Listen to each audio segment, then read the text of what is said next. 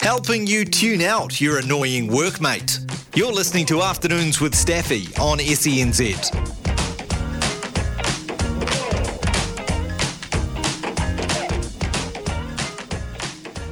2:25 on Afternoons with Staffy with Stephen McIver. It is the 19th of October 2023. In a couple of days, Saturday at Eden Park, it's the Pacific Championship and the opening game for the Kiwis. And one man who has had a stunning season at fullback for the One New Zealand Warriors and now is at fullback for the Kiwis is CHARNZE NICOLL-KLOKSTAD, who joins us right now. Hello, buddy. Hey mate, how's it going? I am good. How are you and how has preparation been to this point in the week?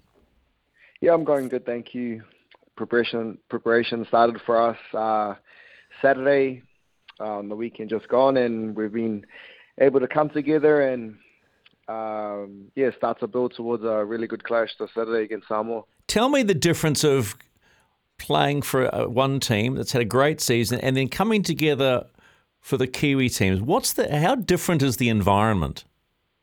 Yeah, the environment's very different. I think you got a whole group of world-class players, and you got boys like Moses Leota, who's won back-to-back premierships. So being able to lean on guys like him, it's amazing experience.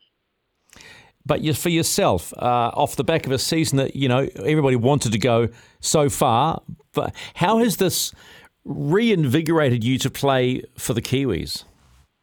Yeah, it's made me very, very keen to step into this Kiwi space, and to be able to step into this Kiwi space at fullback is really, such a proud moment for myself and my little family, and really, really grateful for the opportunity and ready to take it with both hands. Yeah, the one thing I love about you, CHARNZE, is, and I've got to say, I'm not stalking you, but I do follow you on Instagram, although I got hacked. So probably if you see a request, it'll be me again, right? Is that family is such an important part of your daily life? Yeah, family is very important to me, mate. That's what keeps me steady and what I fall back to in tough times. So really, really important that my family are at the top of my list and that they are. Can I talk about culture? Because with the Kiwis, I'm always of the impression that the coaching staff create an environment of brotherhood. And I don't know whether that's what it's like for the Warriors. And if you can tell me what the Warriors is like, I'd appreciate the sort of the comparison. So is it still the brotherhood when it comes to the Kiwis? Yeah, I think it very much is. It's something that we all strive to be a part of, and I think a big part of that is knowing who you're playing for and who you're representing, and being able to connect with each other, I guess. And that's been a big focus for us, especially going in such a short preparation into a game this weekend. And you need to be rowing in the same direction. You all need to be wanting to go to the same place, and I think that's the same at the One New Zealand Warriors. We all wanted to get on the same boat and row in the same direction, and that's the key, I think. You've been to a grand final at Canberra. How close? I mean, how hard? Can you explain to me? I'm going to bring it up, but how hard is it to know you get so close on a roll with a support base that has gone off the charts, and you just miss? Yeah, it was very hard, mate. It was really cool to come back home to reflect and really look at how well we did this year. And it was really cool. I really felt sorry for the people that did it, but to see the faith and to see the support that we had throughout this whole year. We had people that had pre-booked grand final tickets, and then I seen they were, scrambling to sell them.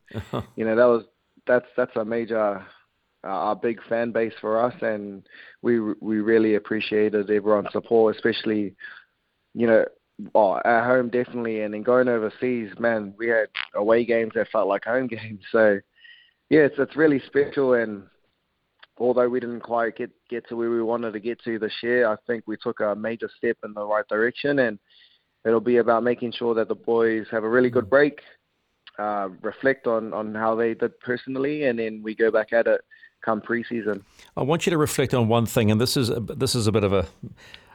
you and I bumped into each other a long time ago at a pack and save aisle in Glen Innes in Auckland, and you were cruising around and you didn't know what was going on. because you were about to leave the Warriors. And I remember you vividly saying to me, I think my manager's got something, we should be okay. That okay turned out to be Canberra. The second okay turned out to be the Warriors, and you haven't looked back. Do you reflect on moments like those if you're reminded about it, go, wow, what might have been? Yeah, I reflect a lot on moments like that, and even heading into the home semi against the Knights here at Go Media Stadium was definitely one of those moments.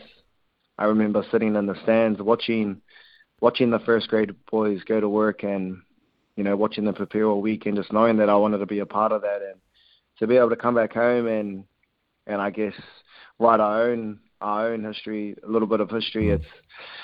It's been amazing. It's been a great ride, and I think for us, we have set a really good foundation for us to hopefully have sustained success at the club. And I know that was a big motivating and driving factor for us, or the boys going this year, was to be successful. And I thought, again, we've taken a big step in that direction.